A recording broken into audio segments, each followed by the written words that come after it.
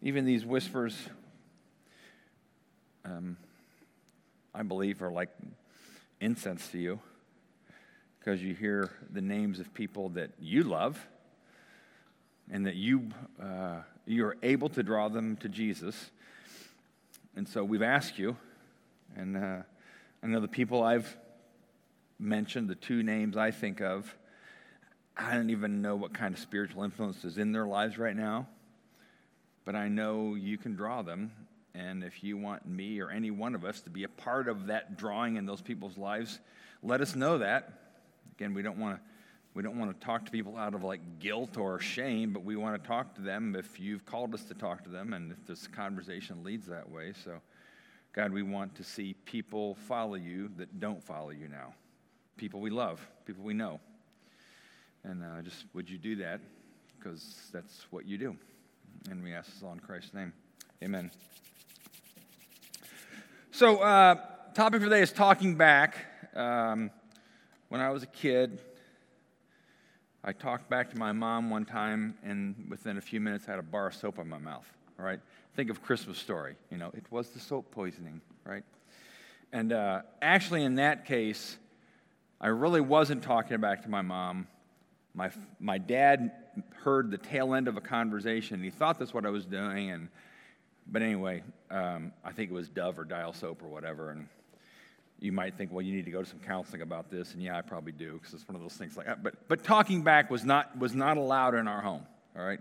I'm assuming those of you who are parents with younger kids, talking back is not something you allow, or you try to figure out how to navigate through that or stop it. To some degree, if you're in a position of authority or a boss or anything like that, you don't want talking back.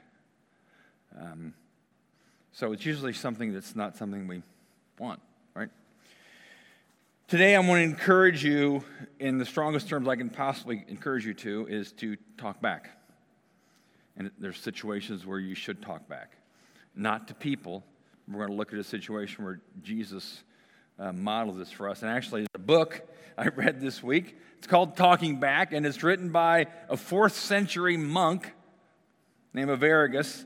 And the subtitle is A Monastic Handbook for Combating Demons. And I know we're not monks, we're not in a monastery, but it's a fascinating book about, how do we respond to the lies of Satan that enter our heads in ways we don't fully understand? How do we talk back? Not shout back, not yell back, like, but how do we talk back to Satan? And why should we, or should we? Or is it just kind of psychological self-talk and Satan's not real and what do we do, blah, blah, blah. But we need to learn how to talk back. Because Jesus talked back. So we're looking today at the Gospel of Matthew. I've done started a series, and just calling it Follow Jesus.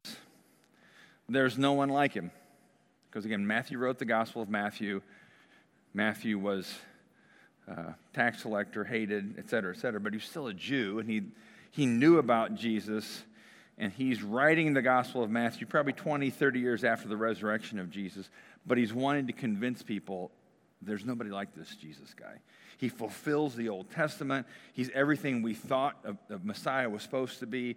Now look at all the things he's doing. In the Gospel of Matthew is miracles and tense conversations with the Pharisees and all these things, confrontations with demonic spirits, and all of it's Matthew's way of saying, and again, if I had one of those big progressive insurance arrows that you see at the street corner, Matthew is taking that arrow and he's pointing it to Jesus. He's the one. He's the one. Everything he writes in the Gospel of Matthew is pointing to, the big word is fulfillment. He's fulfilled everything. He's the one. He's the one you should trust. He's the one you should follow. All right? And again, I've said this before, but I'll keep repeating it. I no longer encourage people or even talk about myself as a Christian. I'm not saying you shouldn't. I am a Christian, but I like to encourage people to use the terminology, I'm a follower of Jesus. Because a Christian in our country, who knows what that means anymore? It just means, I guess it means you're not a Muslim and maybe you voted for Trump. I don't know, that kind of a thing. But we're followers of Jesus, first and foremost. Jesus called people to follow him. He didn't ask them to join the church. I think going to church is important, but he didn't ask them that, all right? So today we're doing Matthew chapter 4, and this is where Jesus is tested in the wilderness. Some people will say Jesus was tempted in the wilderness. The word that's used in the Bible can have both of those. But the sense of, it's like Satan really wasn't tempting Jesus, because Jesus was not going to, but it was a test. Not unlike a test you and I might go through. You might remember from the Old Testament, Satan was testing, he told God, I'm going to test Job. I don't think Job really loves you. I think Job only loves you because of what you do for him. So one of the things Satan's testing with Job, and even I will see with Jesus, and he does with us, he's always trying to put under stress your relationship with God. He's testing that relationship to see if it's genuine or if it's simply convenient. But when the stress happens, will you break? All right, so it's under stress that how you relate to Jesus and God is most defined, right? And that's what Satan knows, and that's what Satan's really good at. So we're going to look at, but it's maybe tested in the desert by Satan. I'll give you the context of that, but it's maybe more of a picture of, okay, if we're going to follow Jesus, and this is how he deals with lies that are thrown at him, maybe it's a good model to mimic after. How do we do this, and why do we do it in a way that's not just kind of this rote behaviorism like Pavlov's dog? Well, we do it because Jesus did it. No, we got to understand why Jesus did it. All right? So here's Matthew chapter 4. So it's important to mention what just happened in Matthew 3. And just so you know, I'm going to do a chapter every week. I don't always cover the entire chapter. I usually find part of the chapter that just sticks out like I think I'm supposed to talk about that week. And so, but last week, the end of the chapter 3 was the baptism of Jesus. John baptized him, and Jesus comes out of the water, and they hear this voice, and it's the voice of God saying, this is my beloved Son, in whom I'm well pleased. And it's important to keep that in mind, that he was saying that the voice of God says, this is my beloved Son. Because during this time in the desert, Satan is challenging that statement. You know, he keeps saying, if you're the Son of God. So what Matthew just points out is, no, God said this, Jesus, he is the Son of God. And Satan's going to test that, because he's really testing Jesus' relationship with the Father, all right? So it starts off this way. Then Jesus was led by the Spirit. All right, he wasn't led by Satan. He was led by the Spirit. This is something that God knew was going to be happening. Spirit into the wilderness to be tempted there by the devil. And the word devil throughout this particular event, and even throughout the Gospel of Matthew, there's words like, the words that are used are like the tempter, the evil one. The devil is a word that's translated that way. So, but he's led into this desert by the Spirit, but he's going to be tested by the devil. So that's right away. It starts thinking, wait a minute. So God might lead me into a situation, or the Holy Spirit might lead you into a situation where you're going to be tested? Yes. Because that's how we grow. It's not because God's trying to be mean. It's how we grow. We grow when we're tested. So he's led into the desert. For 40 days and 40 nights, he fasted and became very hungry. Now, I'm going to stop there for a second because it's important. Let me make sure I was turned on there. So you might think, okay, so Jesus went into the desert and he fasted 40 days and 40 nights. So the testing was Satan being able to get him at his weakest. Because we don't know when in the 40 days Satan came. And, but I think the testing in the wilderness and fasting 40 days, and the fasting and the isolation was because Jesus was then at his strongest. All right? Fasting is a habit, and there's times I've practiced it regularly, times I just do it sporadically, but the habit of fasting is learning that your body is not in control of you. I always say it's me telling my body, you're not the boss of me. I know you want to eat, but you're not the boss of me, right? So Jesus was fasting in the wilderness. He was isolated. He was alone. But in that environment, he had the best connection with the Father, right? But still, when you're hungry, when you're fasting, and when you are isolated, you are susceptible. So he's strong, but he's susceptible. That's how we get stronger, right? So we don't know in the passage. We can assume that Satan probably, this conversation that follows this happened toward the end of the 40 days, because Satan doesn't jump in on day one and then Jesus keeps fasting. But Jesus had been fasting. He was fueled by the Father, still hungry in his body, but he was filled with what God would want of him, all right? Here we go, and this is the conversation. So during that time, the devil came and said to him, "If you are the Son of God," all right? Remember chapter 3. "This is my beloved Son, whom I'm well pleased." And Satan's like, if you are the Son of God, tell these stones to become loaves of bread. All right, so right away, Satan is challenging, if you're the Son of God, if you are, then do this.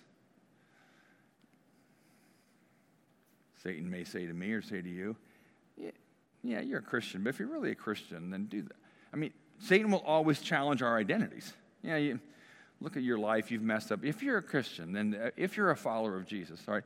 So he's challenging Jesus' identity. If you really are the Son of God, then turn these stones to bread. Jesus is hungry. His body is probably screaming for food. So what's put in front of him, this test in front of him, is a significant test. It's not like turning stones into bread after you've had Thanksgiving dinner. They're hungry, all right? But Jesus talks back. He talks back. He says, no, the scriptures say people don't live by bread alone, but by every word that comes from the mouth of God. Now, what's important to realize here is Jesus combats a lie.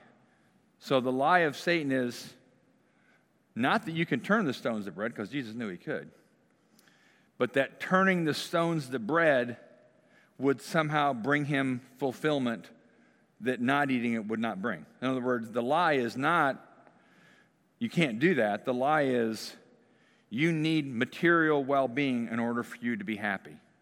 Because what's interesting is, when Jesus makes these responses, all of his responses come from the book of Deuteronomy, right as the children of Israel were getting ready to go into the wilderness. And what was one of the first tests for the children of the Israelites going to the wilderness on their way to the promised land? Hey, Moses, we got no food. We got no food. And they were complaining. God provided them quail, and he provided them manna. But sometimes hunger is a real place for God to educate us and grow us. And I don't mean just physical hunger. I'm saying hunger is when there's something you want that you can't have. It's in that space that God can do a great deal of work in your life. Or you can run away from God and complain like the Israelites did in the desert. So Jesus is quoting from the children of Israel, the Israelites going through the desert, and he's reminding us, he's reminding Satan, no, I don't need food for me to have a right relationship with God. Because what I need more is a relationship with God. Every word that comes out of his mouth is more important to me than food. So he's going back, but again, it's in those times of hunger and not having what your body wants is some of the most profound learning moments in my life and probably in your life. Jesus has you in the classroom when you don't have what you want, when your body is asking for something that you're not going to get. All right? So that was his first response. People don't live by bread alone, every mouth that comes from the word of God. Next one. Then, because there's three questions, there's three times Jesus talks back to Satan. All right? And this book, this is the book I was telling you about, Evagrius of Pontus, talking back. And he talks about, and he uses the illustration of Jesus in the desert. And this was a monk who went out in the desert in the late 4th century. And other monks were asking him, how do you deal with the lies of Satan? And this was his book. But so the sense was he kind of took this as the model. Like, okay, how do you respond when Satan lies to us? Because the primary weapon in Satan's arsenal in my life and in your life, and I'm pointing to my head, is lies. All right? Think about when Satan lied to Eve in the Garden of Eden. Did God say you can't eat this fruit?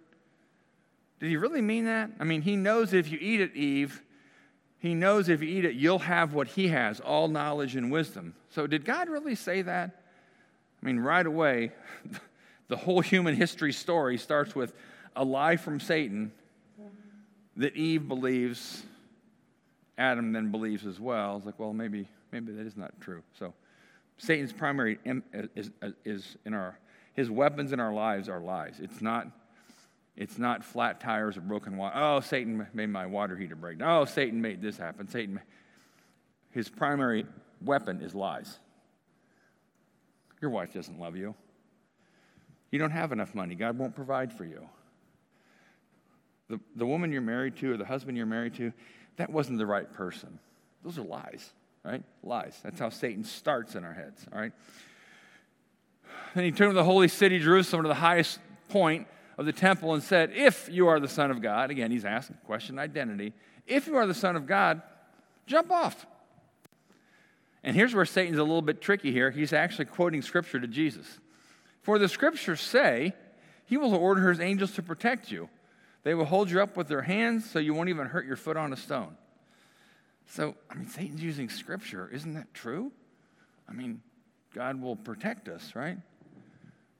But Satan, like he always does, he twists truth, maybe even just a few degrees where it's no longer true. And he's saying, yeah, why don't you test God?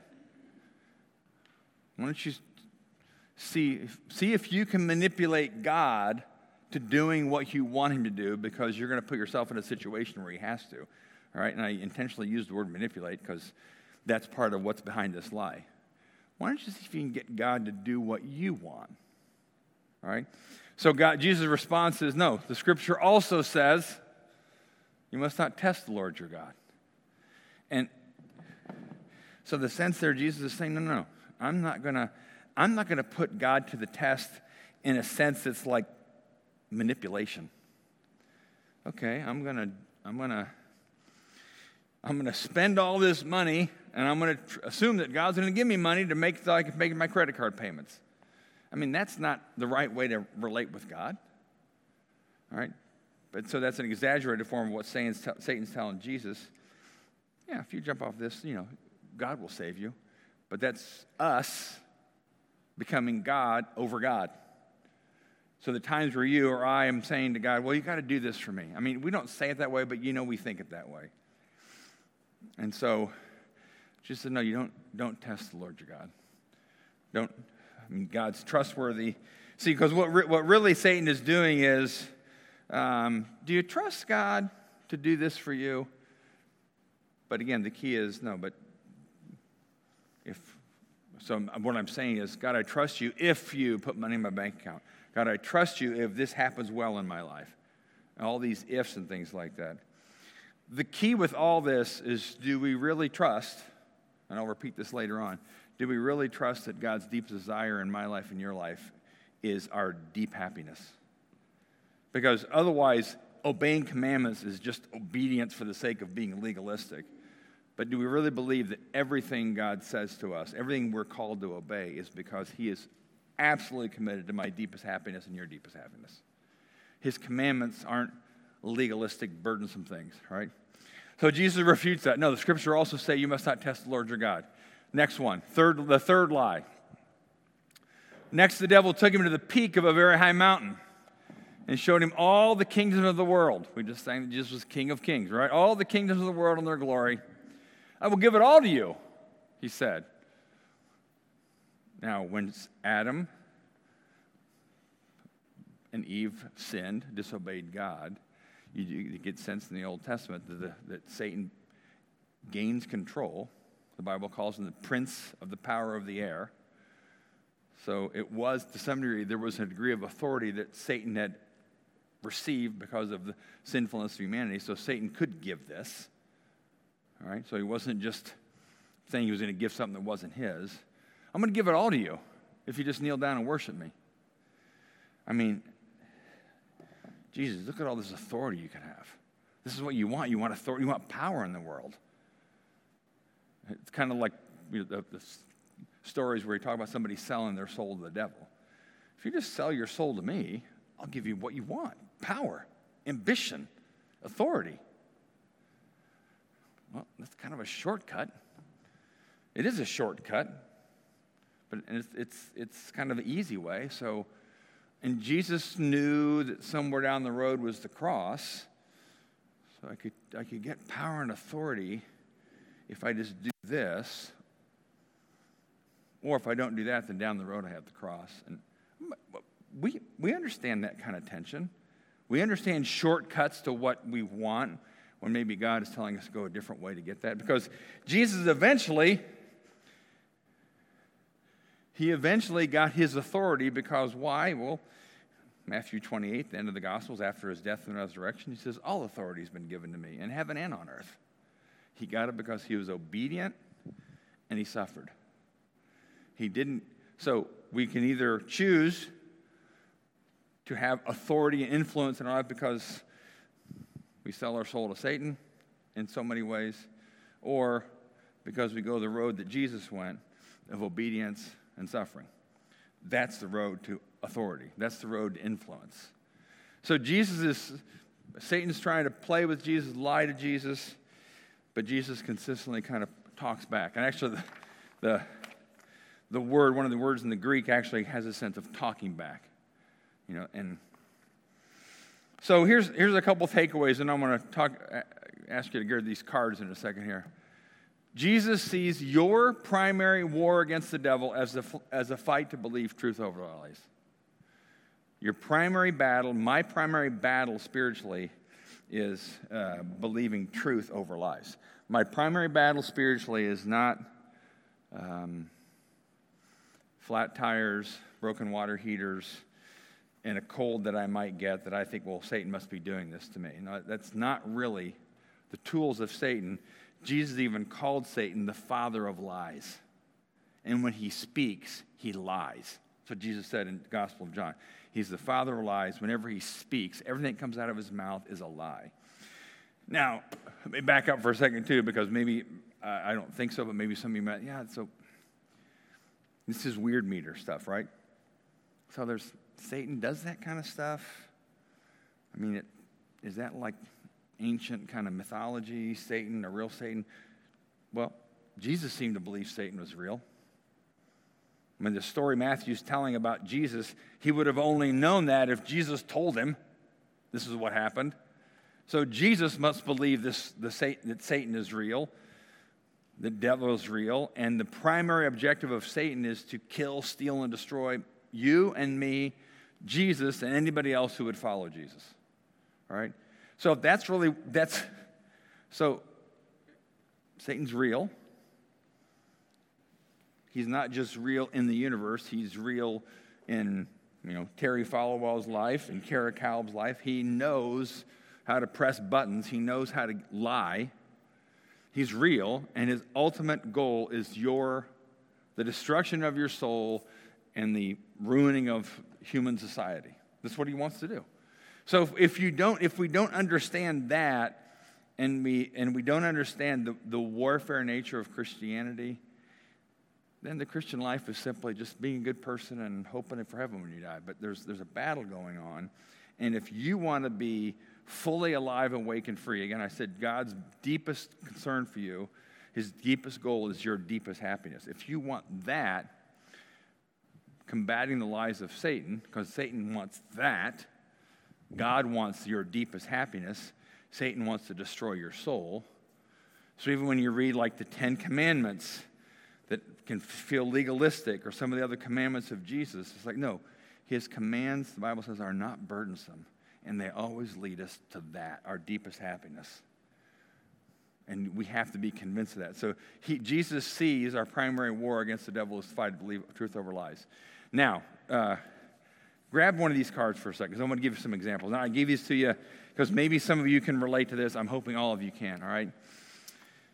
So there's another book I read recently, and I was reading these books even before I got to Matthew 4. This is more of a modern book called Live No Lies by a guy who's a pastor. So this was written like in 2015. This was written in the 4th century. So this is easier to read, I promise you, all right? But he talked about he talked about what he uses, and I thought this exactly, it's a biblical model. And we'll just give some examples of this, all right? So you identify, think about how Satan lied, and then Jesus understood the lie, and then he spoke the truth. So 3 things to think about with any issue, and I'll give you some examples, all right? So what's the thought, feeling, or urge? What's the lie, and what's the truth, all right? So this is kind of a small handbook about how to talk back to the devil, all right? So thought, feeling, or urge. There's been many times in my life where I felt financial pressure. I felt stress, like, we don't have enough. And even though decisions Kathy and I had made, we realized God was behind our decisions. And I can wake up in the middle of the night feeling anxious about college tuition or car payment or all kinds of other things. So the thought and the feeling in that case would be, I'm anxious. I'm really anxious. I'm physically feeling anxious. It doesn't happen as much now, but I think in my earlier years, but there's still times where I feel anxious about it. Well, what's the lie? The lie, if I go to the next one down, so I would write in this, the thought, feeling, or urge is anxiety about financial security. Well, what's the lie? The lie is God's not going to take care of you. God won't supply your need. You usually find scripture. My God will supply all of my needs according to his riches in Christ Jesus. There's a passage in 1 Corinthians where Paul even talks about God will supply all you have and enough so you can be generous.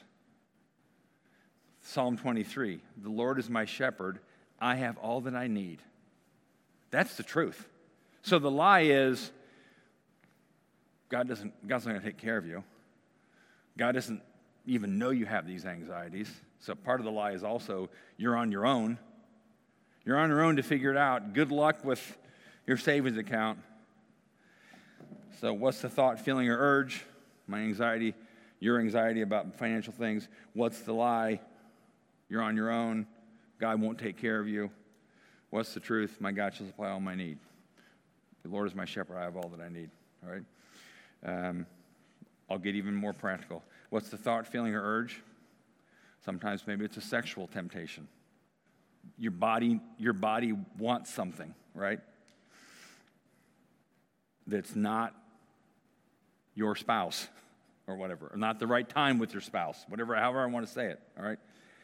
What's the lie? The lie is, well, if you really want to be happy, do what feels good. That's the whole culture right now. If it feels good to you, you should do it. That's the lie, all right? What's the truth? Well, the commandment, thou shalt not commit adultery, which is also fornication, any sexual activity outside of male-female marriage. And again, you might say, well, that's a command. No, it's a commandment because God is committed to your deepest happiness. Another statement of the commandments is don't covet your neighbor's wife. Don't covet somebody else's, not your spouse. All right?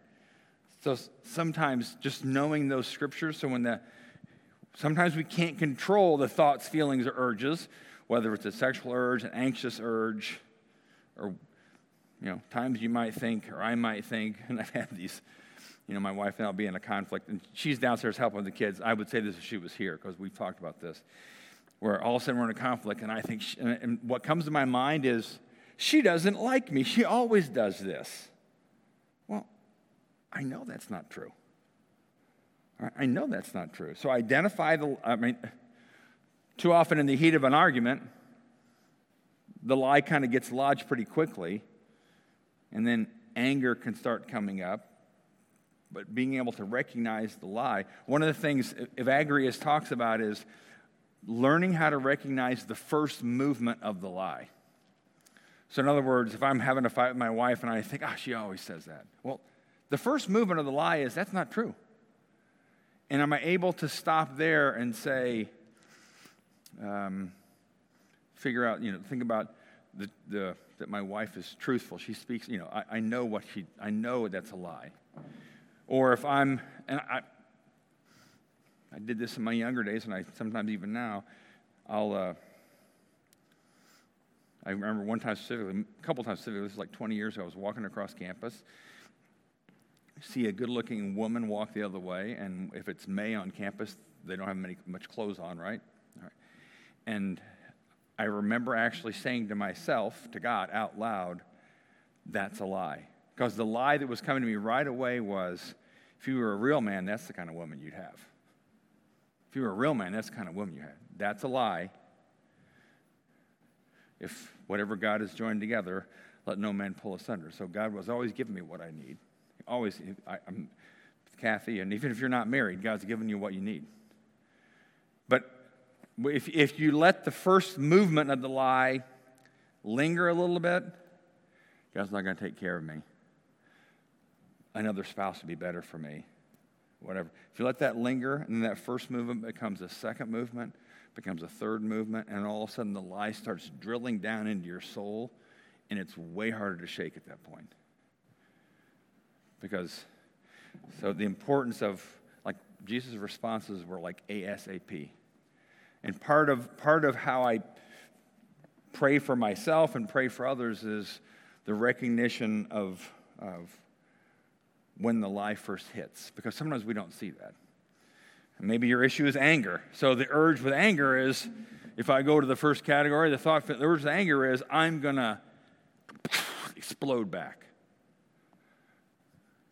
And what's the lie there? Well, the lie is, again, if it feels good, I should do it, and if I'm angry, I can express it.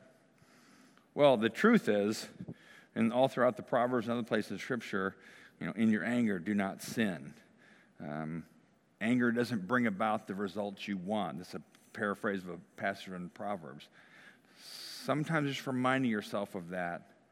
And you might say, well, I know that's true, and I'm not just saying, let's throw a truth against a lie, and then it becomes like this cognitive behaviorism where we're like, no, you're saying it back to a being that's trying to lie to you, and you're affirming before God, I know you're committed to my deep happiness. And so for me to let this first movement of anger stir in me to be retaliatory, I know that's not going to lead to that. I know that's going to lead to the destruction of my soul. So, and in the book, I'll just say real quick, in Evagrius' book, this actually was considered the beginning stages of the 7 deadly sins. Have you heard that phrase before? But he talks about 8 of them. He talks about the temptations toward gluttony, fornication, love of money. That's 3 of them. He talks about the demon of sadness, and he's not saying you shouldn't be sad, but he's saying the times when we're sad, when our next thought is, God doesn't care. God doesn't see me. I'm sad about this. Judy's sad about her cancer. Aaron would say to you, you're sad about Knox, or you're sad about something going on in your life. Sometimes the lie that Satan comes in with, the lie is not don't be sad. The lie is God doesn't see you. You're on your own with your sadness. Deal with it. Hope you have a good job with that. All right? God doesn't see my pain. That's the lie. So that's the demon of sadness.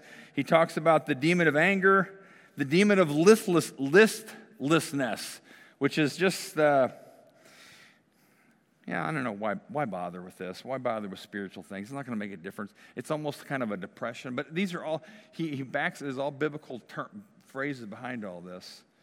The demon of vainglory, which is ambition. Philippians 2, do nothing out of selfish ambition or vain conceit. Well, it must be because we're tempted to do that. We like to kind of promote ourselves. Pride, but all these other issues. I don't know what your issue is. I don't know what you would, when you think of the issues that you feel like you're battling with lies about.